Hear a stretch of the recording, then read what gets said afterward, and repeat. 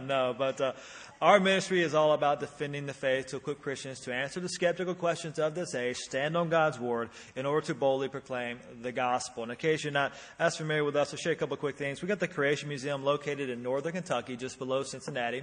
That's kind of our hub at the Creation Museum. 75,000 square foot institution, walks you through biblical history. We're answering tough questions of this age, showing people God's word is true in all things. We also did a similar thing with an attraction down the road from there, about 40 miles south of Cincinnati, something called the Ark Encounter.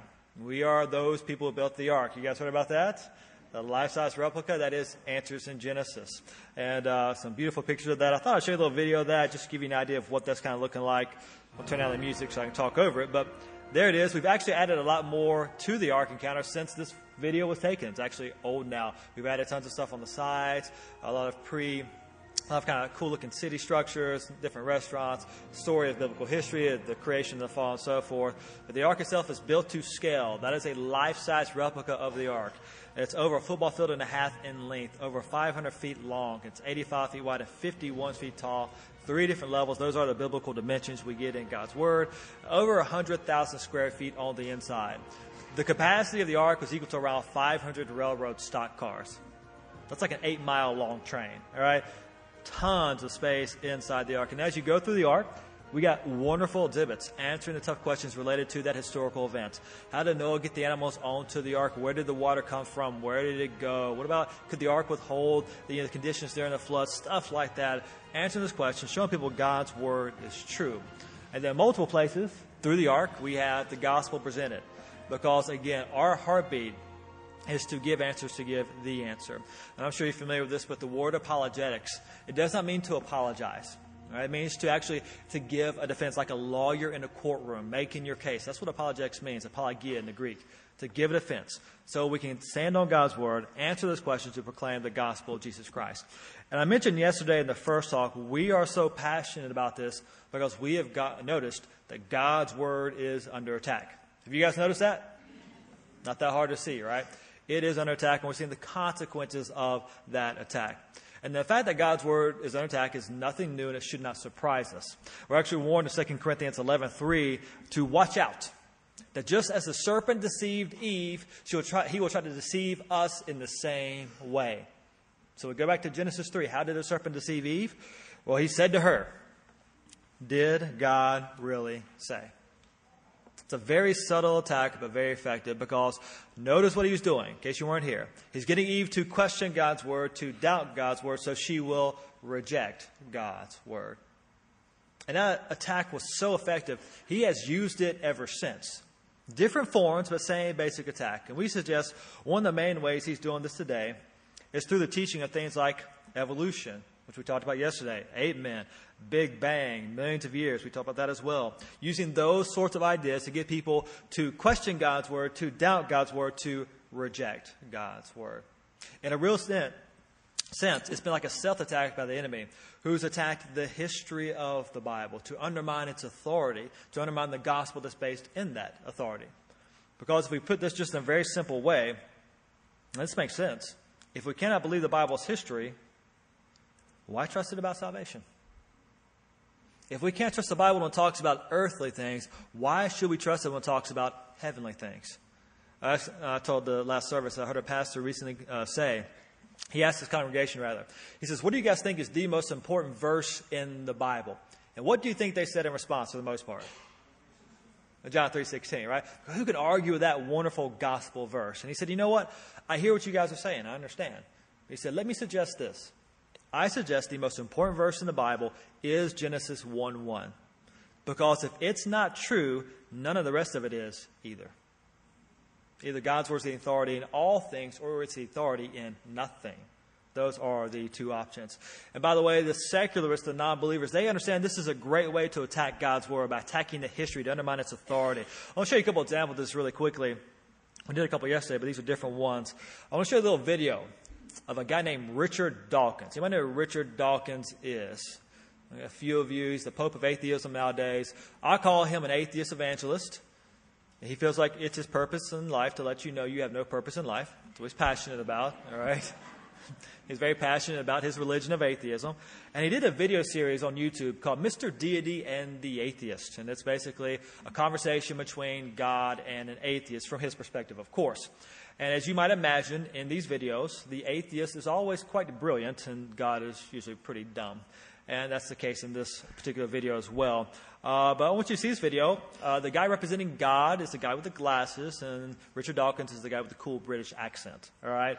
And so as you listen to this, just recognize this is an example of where we're seeing God's word under attack by attacking the history with ideas like evolution.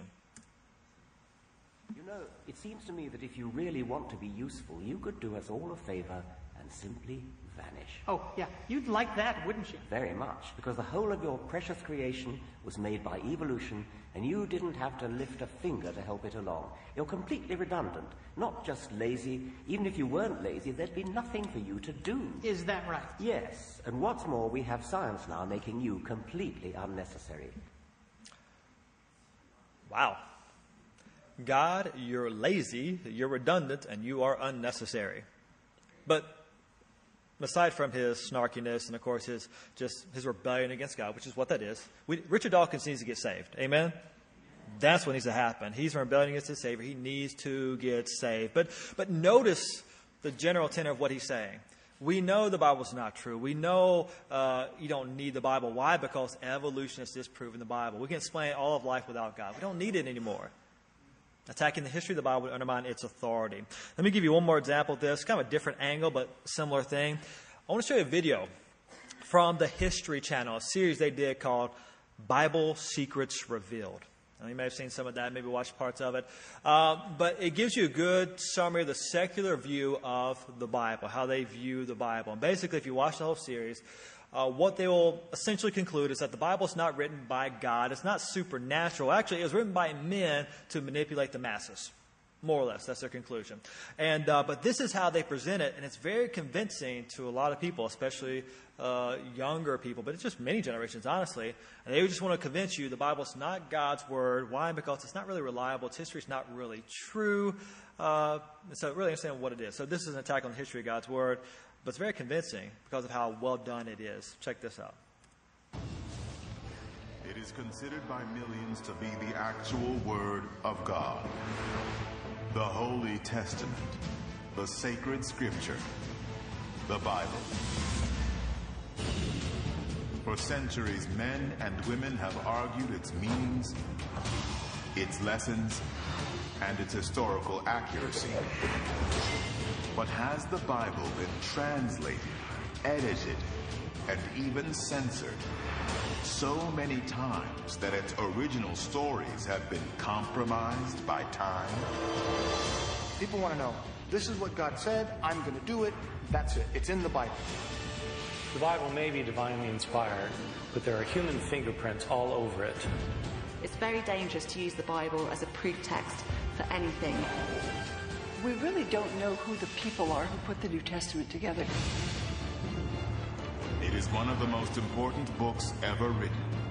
Its contents have been studied, debated, and fought over for thousands of years. But does the Bible also contain secrets? Secret prophecies? Secret characters? Secret texts?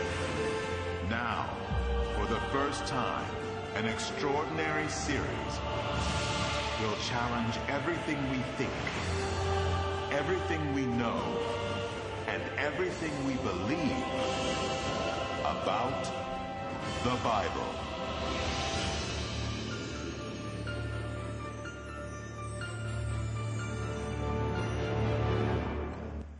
Hollywood level production, right? It really is. It's really well done. Music's really, it's dramatic. It's gripping. It's effect. It's fun to watch. It really is. But notice the basic message. If you watch all the videos, this is what they will basically say. All the supernatural stuff in the Bible is bogus. It is written by men. And nowadays, we can use real science to explain that stuff away. That's the theme you see all the way through. Basically, you can summarize it with this phrase. Did God really say? Can you really trust this book? And, of course, they say no. And they will say science disproves it. And that's why it's so important we're ready to give an answer for our faith, where the attack is happening today. And so often Christians will say to me, okay, Brian, I get that, but hold up. Before we go any further, here's my question to you. Christians have lots of different views on lots of things, right? Different views of eschatology, end times, different views of baptism and speaking in tongues. There are lots of different views on different things. But can't we as Christians in a similar way have different views of Genesis? Isn't that the same? That's a good question, but it's actually not. It's polar opposites. Let me show you what I mean. Let's just take eschatology for an example, a study of end times. There are lots of different views of eschatology within Christianity. You have things like pre-mill. There's post-mill, there's ah-mill, and there's windmill, and there's treadmill, sawmill, cornmill. Cornmill's popular in the South, all right? Just take my word for it. But, no. But here's the thing. With most of these views, besides some really weird extreme ones, they're staying within the Bible. And eschatology in times can be hard to understand. So they're comparing Ezekiel with the book of Daniel and the book of Revelation. They're using Scripture to understand Scripture. They're staying within the Word of God. And they do get some different conclusions, but the point is they're staying within the Bible. That is not how you get different views of Genesis. The only way to get different views of Genesis is by doing this. Taking ideas outside of the Bible that are not in the text and trying to squeeze those into God's Word. Ideas like uniformitarianism, evolution, millions of years, Big Bang, naturalism, and trying to pose those ideas into the text. And then basically, here's what we're doing. We're taking man's ideas and reinterpreting God's clear Word. And that is never a good idea. In the first example, we're staying within Scripture. In the second example, we're importing ideas outside of the Bible into the text. And the Bible's clear. You do not add to or take away from God's Word.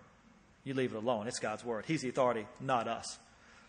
And someone would say, okay, I mean, that makes sense, but still, Brian, it's just Genesis. It can't be that important. And as I said yesterday, I think that's exactly what the enemy wants you to think. We gave a bunch of examples of this yesterday, but ultimately, Genesis is the foundation to every single biblical doctrine, either directly or indirectly. And if you destroy the foundation of something, what will happen to the structure? It's going to fall. Let me show you this way. Think about it like this. God's Word has been under attack since Genesis 3. It has. We agree on that. But in our day and age, it's come in the forms of things like this, millions of years. And here's what happened. When this idea came along, when it came in, it didn't hit the cross directly. It missed the cross. And so most Christians at that point, early 1800s and up to today, will say, whew, that was close. Dodged a bullet. We're okay. Missed the cross. But you know what? Even though it did not hit the cross, you know what it did hit? Well, it hit the foundation to the cross, that foundational history in the book of Genesis.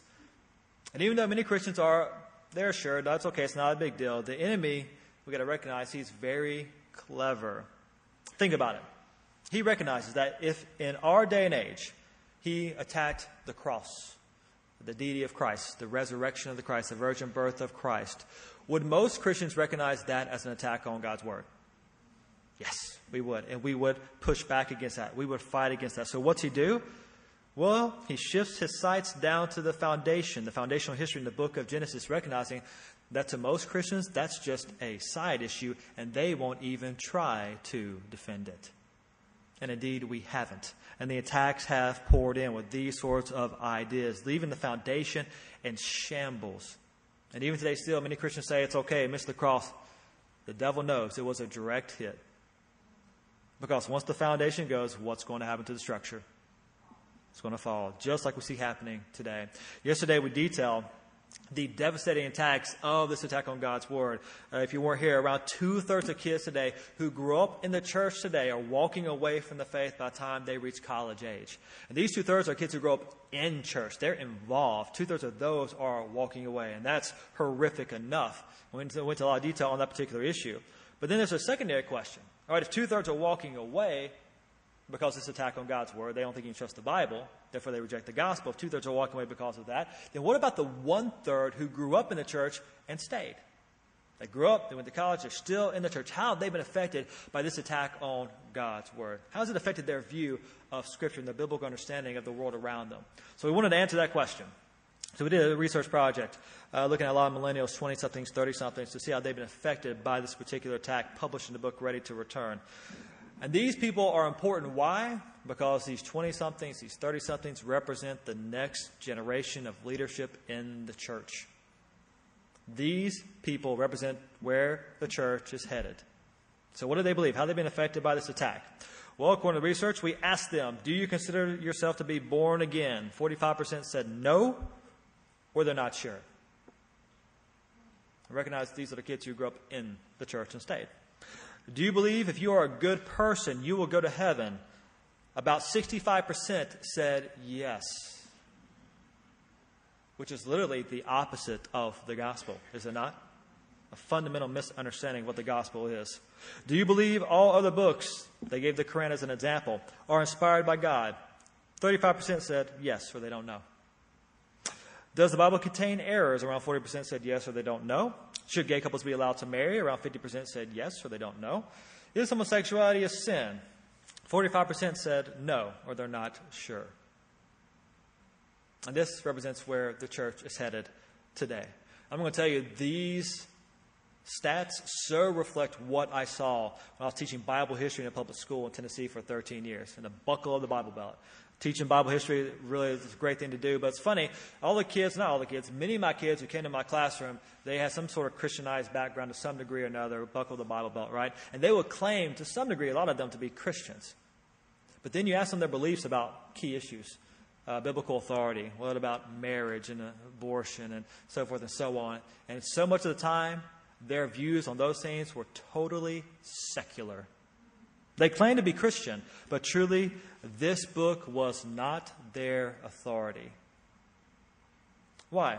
Because they had learned a lesson from some of the previous generations where we told them, you know what, you can take man's ideas and reinterpret certain parts of the Bible like the beginning. They're thinking, okay, if we can take man's ideas and reinterpret the beginning, why not take man's ideas and reinterpret the middle and the end? If God's word's not the authority in all things, why trust it in anything? And I can't help but think of Matthew chapter 7, verses 24 through 27, 24, 25 here. When Jesus said this, he who hears these words of mine and acts on them, it's like a wise man who built his house on the rock. And the rains fell and the floods came, the winds blew and slammed against the house, yet it did not fall. Because it was built on the what? The rock. If you build on the rock, you can stand strong. That's the way we used to be in a lot of ways as a culture. But compare that to the other option.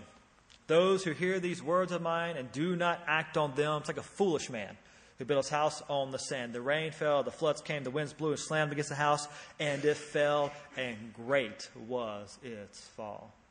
Does that not sound like our culture today? Why? Because we have shifted foundations away from God's word to man's word as the ultimate authority. Each person decides their own truth. Morality is relative in our culture today because man's word is seen as the ultimate authority. We're seeing the foundational change of our culture. And we as Christians, for the most part, we look out to the culture, we're looking at all these issues, and we think to ourselves, we got to fight against those things in truth and love. And we do things like so-called gay marriage and abortion, euthanasia. But friends, those things are not the problems. They're the symptoms. They're the symptoms of a loss of biblical authority in our day and age. And for all the time and money we have spent trying to fight those symptoms and change the culture, mold the culture as we want it, we're becoming less Christian every day. Our efforts are not working. Why? Because in a real sense, what we're trying to do is change the culture. As we mentioned yesterday, nowhere in the Bible does it say go into the world and change the culture. The Bible says go into the world and preach the what? Preach the gospel, to make disciples, that God will change people from the inside out. That'll change their worldview. That will change the culture. The answer is the gospel of Jesus Christ. Amen? One more time? Amen. All right, very good. Always has been and it always will be. But with that being said, let me ask two kind of strategic questions in regards to this. What is the gospel? And then how do we share the gospel with the culture? Well, many today in our culture, they don't believe the gospel. Why?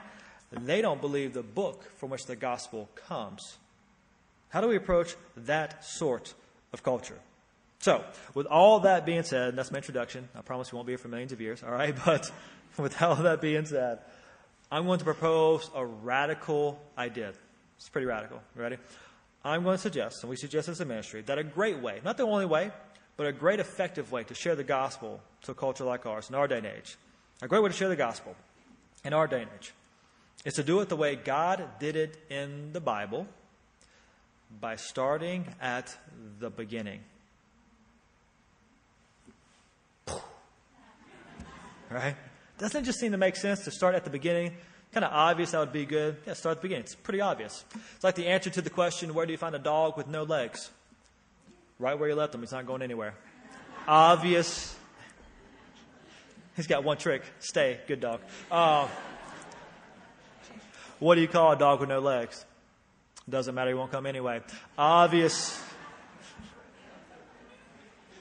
Sorry. Anyway, you get the idea. It does seem obvious to start at the beginning. You read a book from the beginning, watch a movie from the beginning. That's how you understand the storyline. Starting at the beginning of the Bible, we recognize it was a perfect creation. But then man sinned, bringing death and suffering into this world. And that's why we need a Savior. Bottom line, before people can understand the good news of the New Testament, they got to understand the bad news in Genesis. The bad news that it was perfect, but it's been marred by sin. We all need a Savior, Jesus Christ. Put another way, before people see their need to be saved, they need to understand they are lost. Here's a silly example. I was kind of thinking about it this way. Let's say you got a parachute. You got a parachute, and you like your parachute. It's really good for you. You just like your parachute. And so you walk up to a random stranger. Hey, I've got this parachute. Would you like to have it? It's great. They probably look at you and think, that's weird. Glad you like your parachute. That's awesome for you. Enjoy your parachute. Go away now. All right? I don't really understand. That's fine. It's not good for you. But what if, let's say you get your parachute and you walk up to a random stranger, but different scenario. This time, as you walk up to the stranger and you offer your parachute, this time you're on a plane. Both engines are on fire. And the plane's going this way. And you say, hey, would you like my parachute? Do you think they want it? They might punch you and take it, right? I don't know. It depends on who you're talking to. No, when they see their need, then they want it. Same thing with the gospel of Jesus Christ. We must see our need, starting at the beginning, because it's a broken world. We need a Savior. And so when I think about sharing the gospel to a secular culture like ours, I think there are three major aspects we should strive to communicate as we do so to be effective from a human perspective. The first one is going to be this: to help people understand Christ is the Creator. And it was indeed a perfect creation. You see, God gave us what He wanted. Perfection. It's kind of funny. When the atheist says, and we all say this at some point in our own way, but when the atheist says there's no way a good God made a world like the one we live in today with so much death and suffering, disease and destruction, ironically, they're right. You see, did God make a world like the one we live in today?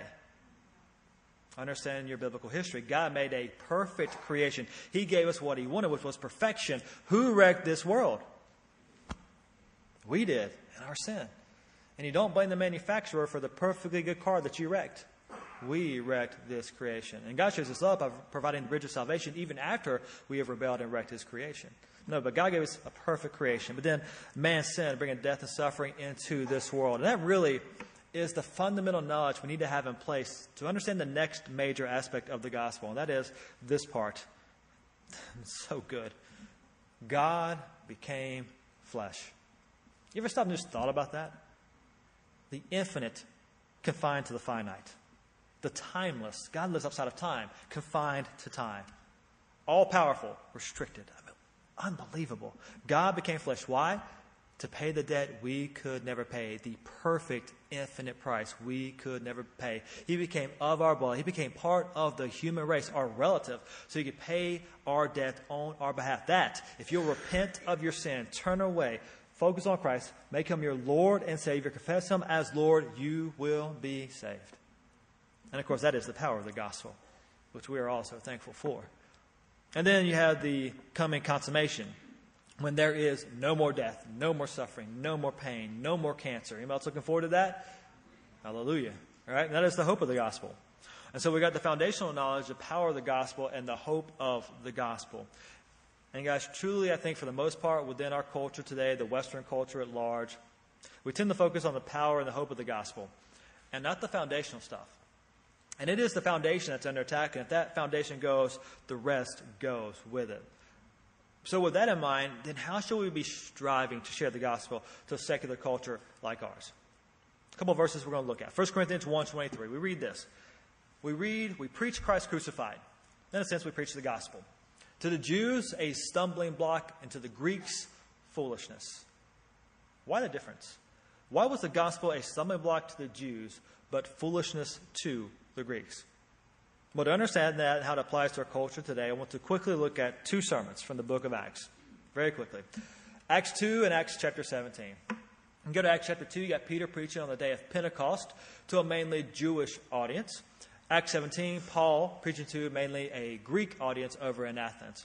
And here's the thing, in both cases, they're both preaching the gospel. That's the main, they're both preaching the gospel, but they're approaching the gospel from two very different angles. Why? Because they're speaking to two very different audiences. And here's the thing, if we want to be effective in communicating today, we must understand who we are talking to. We got to understand our audience. True story, about 10 years ago, I was at my in-laws' house for Thanksgiving. And my wife has two sisters, and all three of them look alike, especially 10 years ago. And so we had a Thanksgiving meal, and some of y'all giggling already. I haven't told the story yet. Hold on, all right? But you're right. Anyway, so we had the meal, we broke apart, guys, girls separated. I got thirsty, go to the kitchen and grab a drink. Coming to the kitchen, my mother-in-law, Kathy, calls my name, love her to death. We look over here. She's by the refrigerator. We're having a quick little conversation about something, I don't know what. In my peripheral vision, I see my wife right here leaning over the counter, reading something off the counter. A little further over, I see her sister Amy holding her newborn baby. I didn't bother looking, just in my peripheral vision. I played sports growing up. I was a point guard in college. I got this good peripheral. Wife, sister-in-law, we're good. Talking. So, as we were talking, I think to myself, I want to love on my wife. Because I love my wife. So I scooted over a little bit, start rubbing her back. Never looked. Just rubbing her back. I go for two hands. All right, a little circle pattern, you know. And I start massaging the shoulders.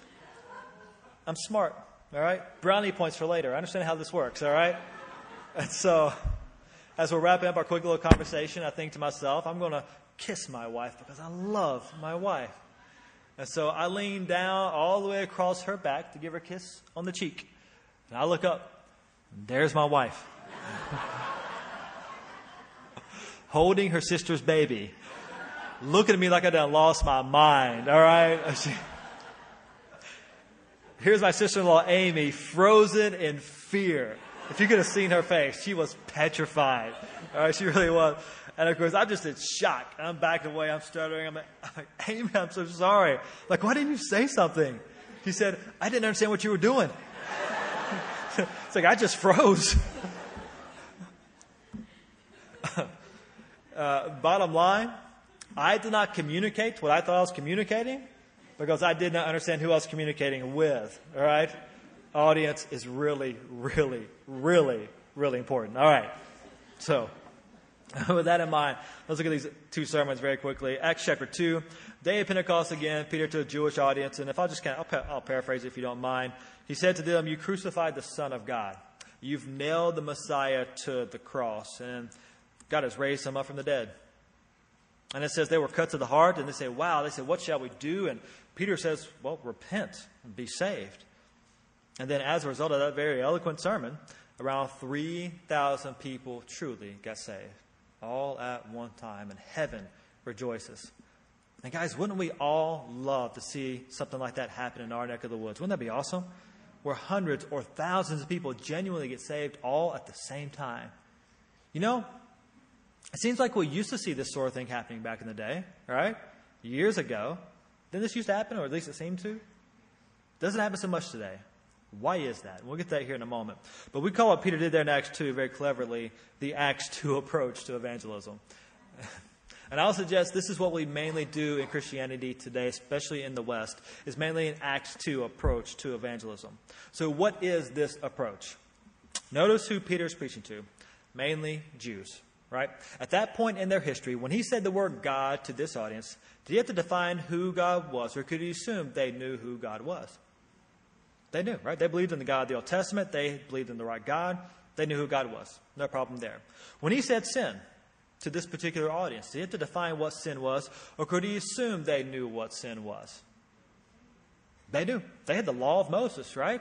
They knew what sin was: lying, stealing, adultery, so forth and so on. They understood the terms Peter was using. Why? Because they already had in place the right foundation to understand those terms. They believed in the biblical history. Adam and Eve as real people. They sinned. Death came as a consequence. We all need a Savior. You see, they had the right foundation. They had the right starting point, and that put them on the right road. But their stumbling block was the message of the cross. You see, Peter was preaching to a group of people who already had in place the right foundation to understand the words he was using. To me, this is really similar to that old show, Extreme Home Makeover. Anybody remember that show back in the day? If you don't remember, it would be basically there's a family in need. Their house is breaking down. They would ship the family off to Disney World for a week. They'd bring 100 people in. They would tear the house down, build it back up in 7 days, bring the family back home, move that bus. Everybody cried. Right? It's like, that's how it went down every time. It really did. And you watch it. It was fun to watch because they could tear the house down and build it up in 7 days. Because what do they typically leave in place? The foundation. If the foundation's there, the structure can go down and up fairly quickly.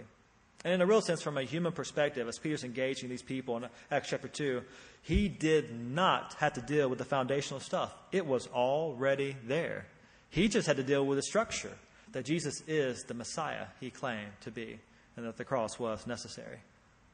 And to me, Acts 2 and what we see there is very similar to something we were seeing in America and throughout the West back in the 50s and 60s. There was this evangelist making his rounds, and there were, it appears, a lot of people getting saved at these crusades. And who was that guy?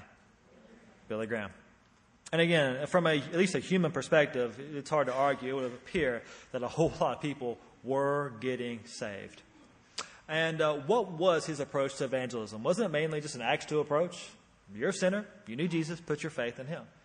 And from our perspective, it seemed to work really, really well. It seems that people were truly getting converted. But we don't see this same sort of thing happening today in our culture, do we? Why not?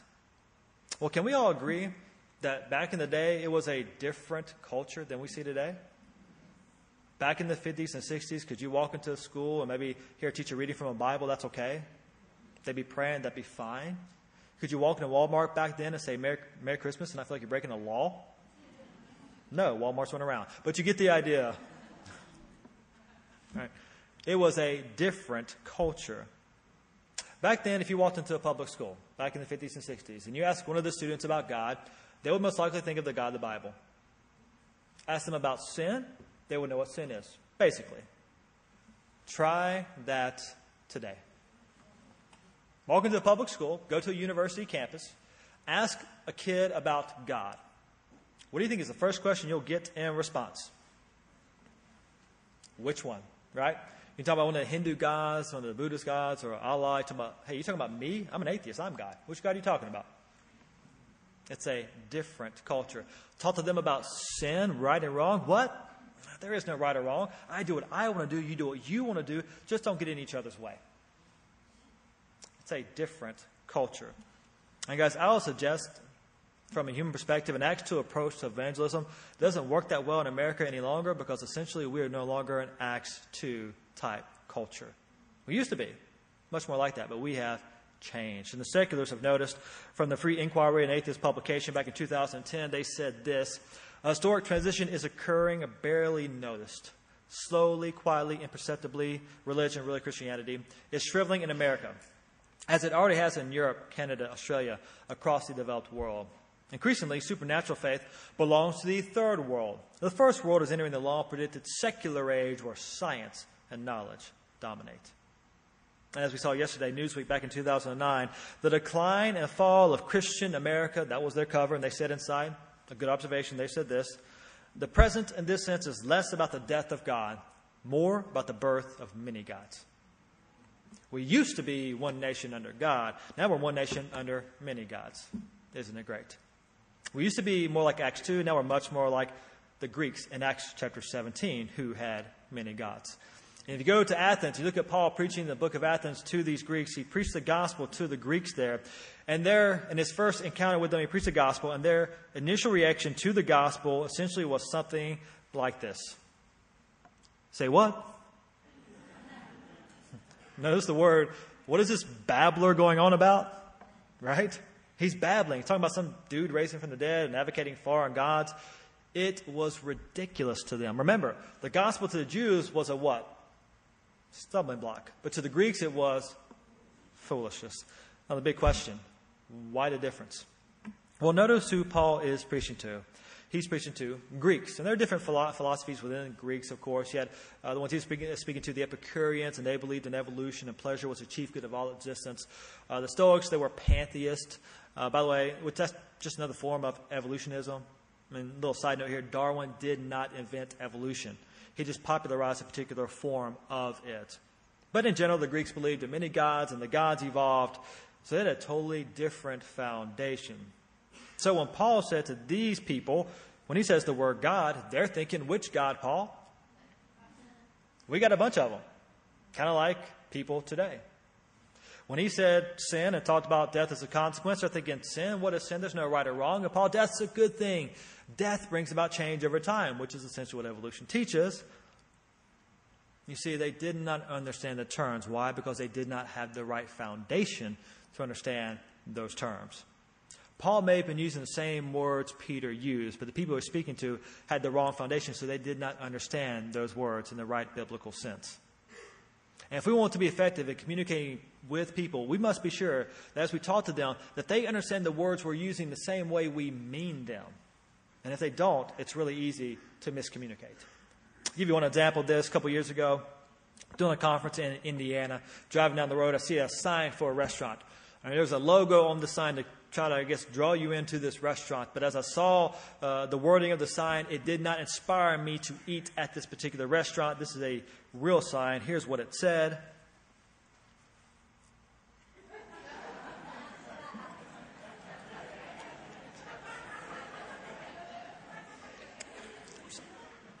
I didn't go. I wasn't hungry anymore. Now, to be fair to the owners, it was a restaurant attached to a gas station, of course. But you get the idea, right? I still didn't go. It didn't matter. I didn't like the sign. I'm not going to risk it, all right? It's just not worth it. No, we got to be sure people we are talking with understand the words we're using the same way we mean them. And if they don't, we're not going to communicate. So kind of thinking and putting this all together a little bit, the Jews in Acts 2 were a creation-based culture. They believed in history in Genesis. They understood death as a consequence for sin, but their stumbling block was the message of the cross. But for the Greeks, well, they were evolution-based culture. They didn't even understand the terms. Therefore, the gospel to them was foolishness. You're going to recognize those Greeks had a totally different starting point, a different foundation. That put them on a different road.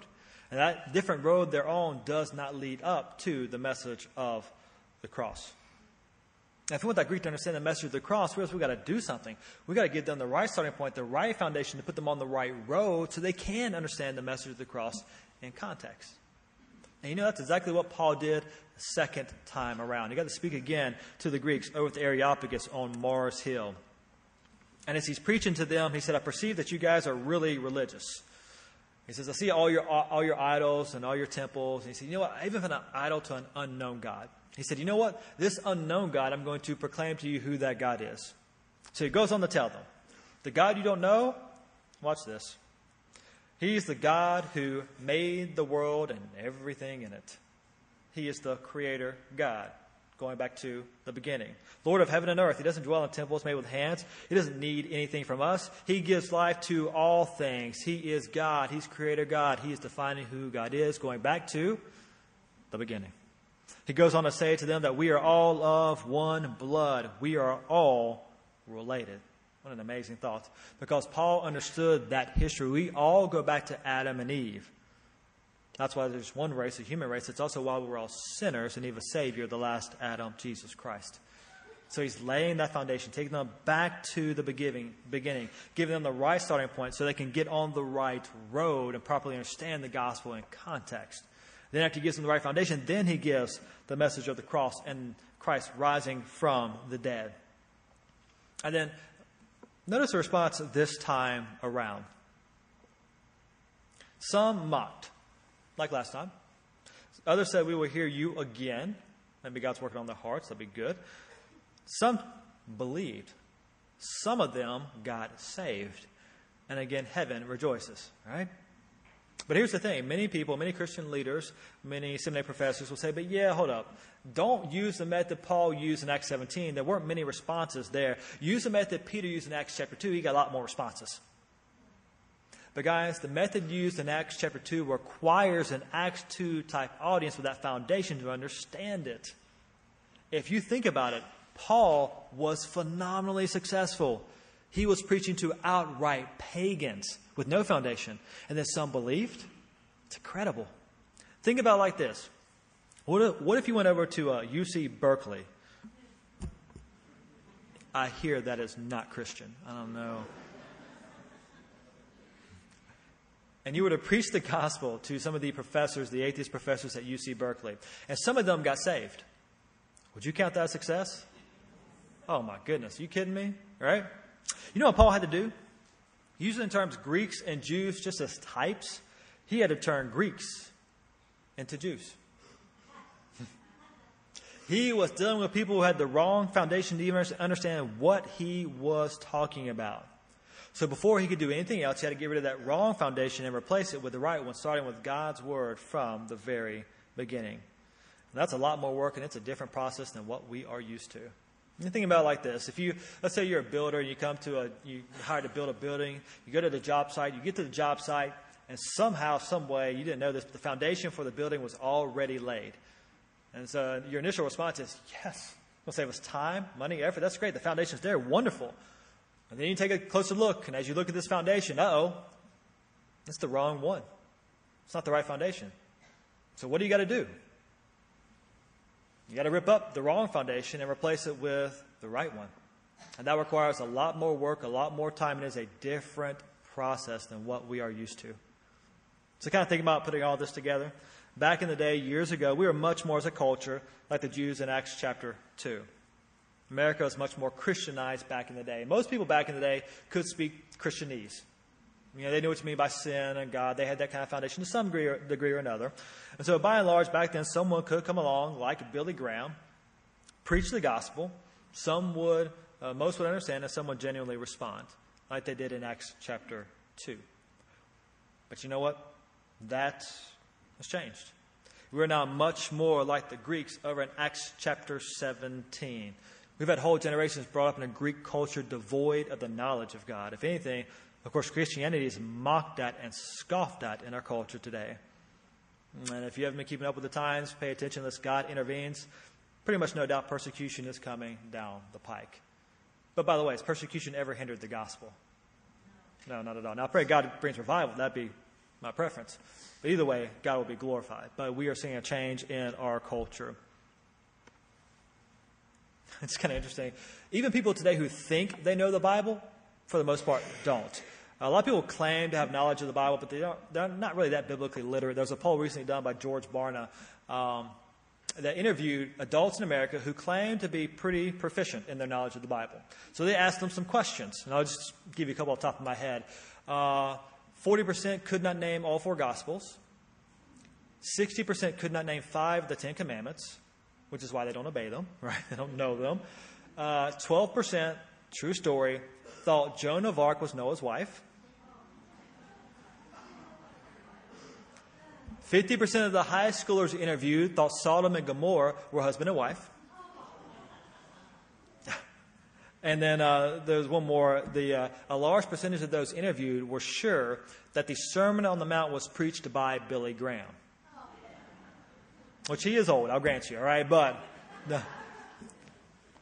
no, even people who think they know the Bible in our day and age, many of them do not. And if you think about it, we've had multiple generations now who have grown up in Greek culture. Right? They've grown up in the Greek schools.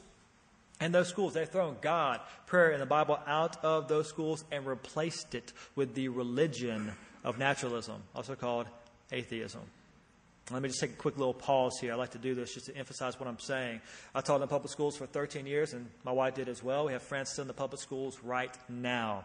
Are there missionaries in the public schools? Yes. And we should be on our knees for those people, praying for them as they are lights in a dark place. So there are missionaries. Don't misunderstand. There are missionaries. But understand this. The system itself is inherently atheistic. When you start with the assumption you can explain all things without God, biology, anthropology, mathematics, physics, literature, you can explain all those things without God, without the Bible, that is the religion of humanism, naturalism, also called atheism. That's the religion being taught today. And I pray for the missionaries, but understand the current of our culture is atheistic by definition. And that's what our kids are engaged in. And Hitler said this: if you own the youth, you'll gain the future. And so today, multiple generations have a different foundation. So you preach the gospel to them today, and it is foolishness. Not a stumbling block, foolishness, because they're Greeks. And not just by the Greek schools, but the Greek culture, the Greek pop culture, and maybe most influential of all, they have been turned into Greeks by the Greek culture that has infiltrated much of the church. Or in many cases, we as Christians have compromised with the secular thinking of our day, undermined biblical authority, and as a result of all of this, we have seen multiple generations of our kids who've grown up within our churches changed from Jews as a type into Greeks. Funny and sad all at the same time, right? And as a result, 2/3 of our kids are walking away from the faith. And here's the thing. We keep approaching them as if they're Jews, and we wonder why we're losing them. Why? Because they're Greeks. They've got the wrong foundation. They've got the wrong starting point. They're on the wrong road. And if we want to be effective in making disciples and sharing the gospel in a day and age like ours, we need to be like the sons of Issachar who had an understanding of the times. Now, in context, they understood it's time for David to be king, but we need to understand our times, the day and age we live, understand the audience of people we're engaging, understanding the battlefield we're on and where the battle's taking place today. We need to have an understanding of our times. And really, the ministry of Answers in Genesis, whether you're talking about the Creation Museum or the Ark Encounter or speakers or our curriculums or resources, whatever, ultimately, what we're trying to do in a real sense is we're focused on turning Greeks into Jews. In a word, we are all about de-Greekizing. Why are you laughing? You might say, you say that's not a word. It's on the screen.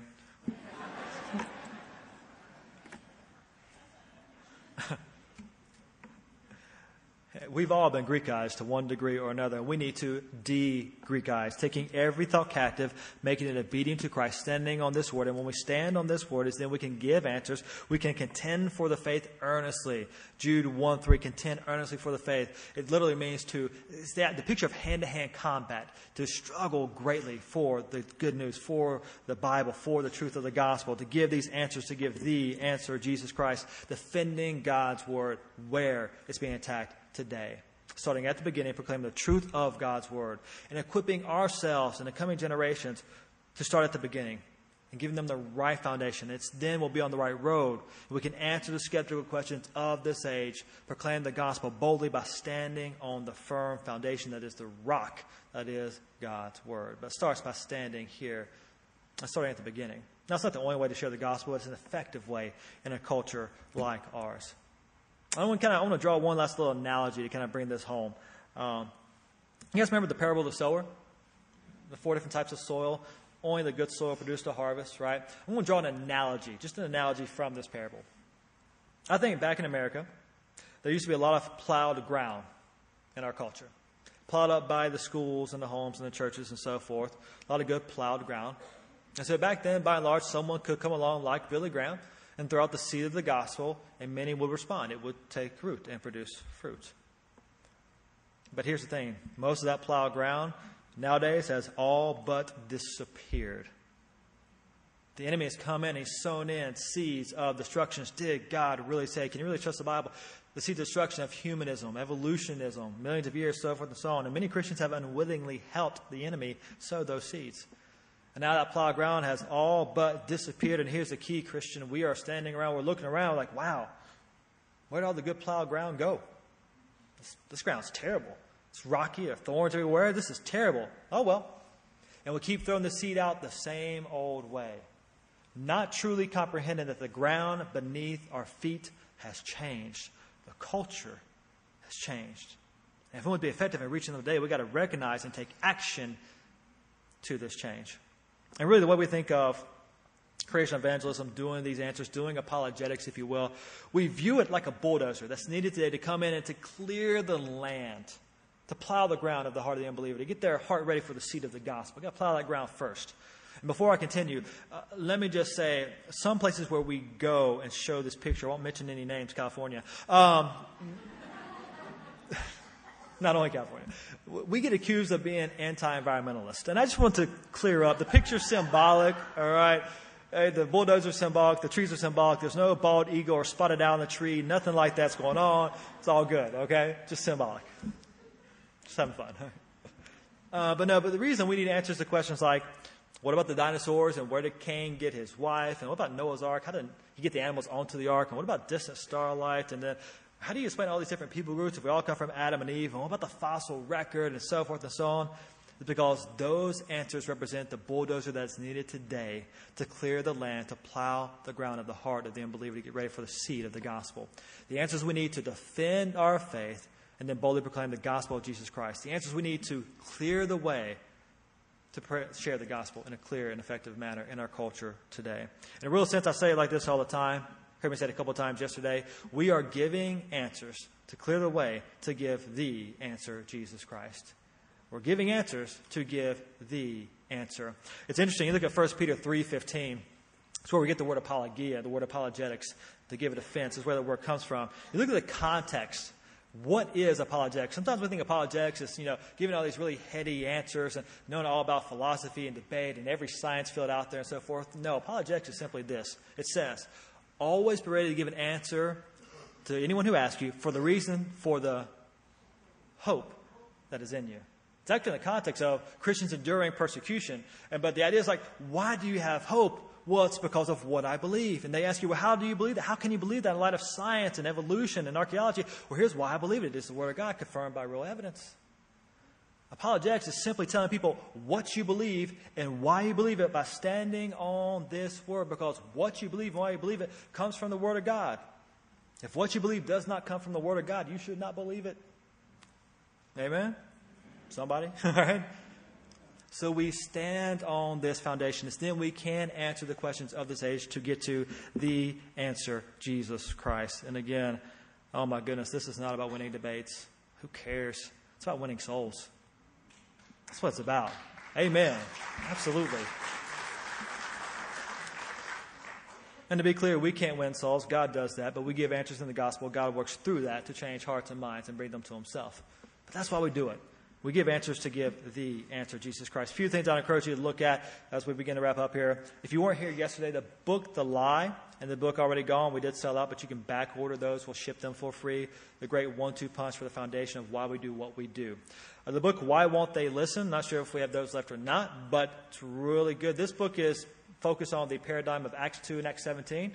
Those two different views. If you want more on that, then you can read that book right there, done by Ken Ham, our president and CEO. If you do not like to read, we got you covered. All right, DVDs galore.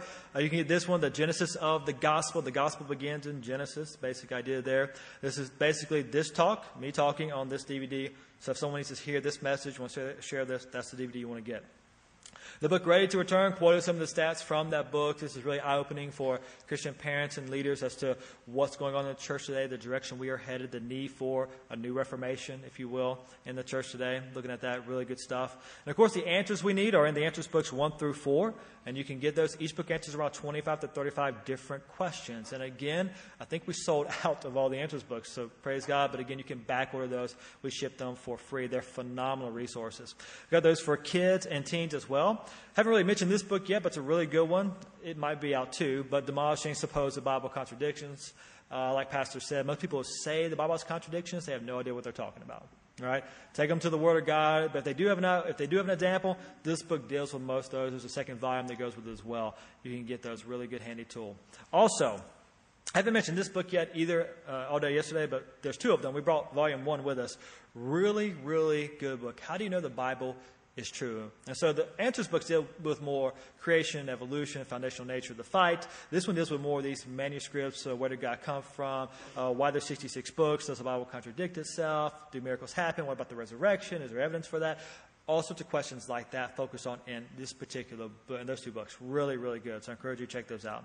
And again, if you don't like those, if you don't like books, we do have DVDs for the ADD adults and the teens. So you can check those out. All right.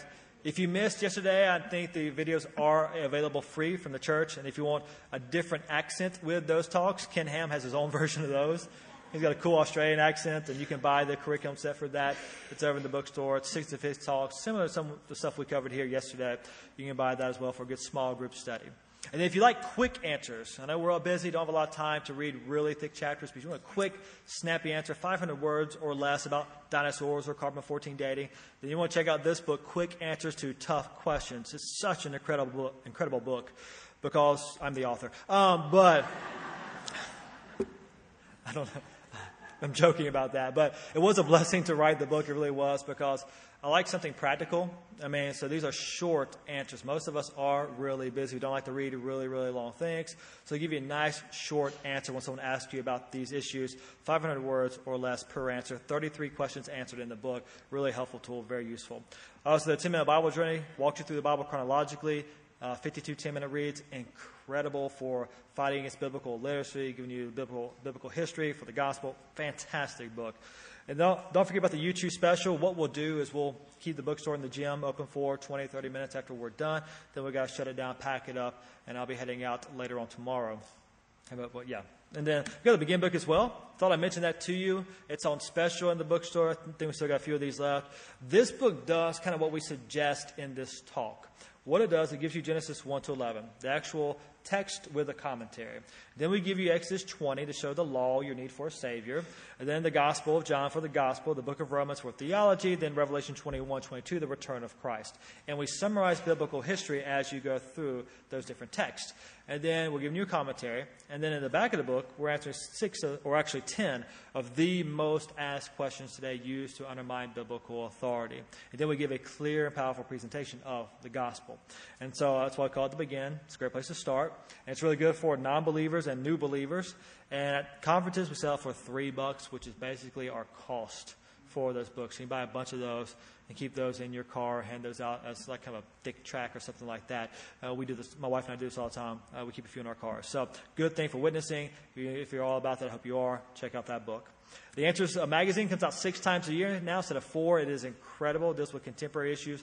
Please check that out. For each of you subscribe, you get a free DVD. It's a great deal. You can check that out in the gym.